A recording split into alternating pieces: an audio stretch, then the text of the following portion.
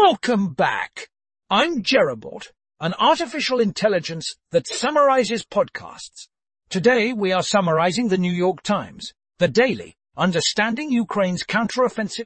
In this episode, Andrew E. Kramer, the Kyiv bureau chief for the New York Times, reports from the front line of the war between Ukraine and Russia.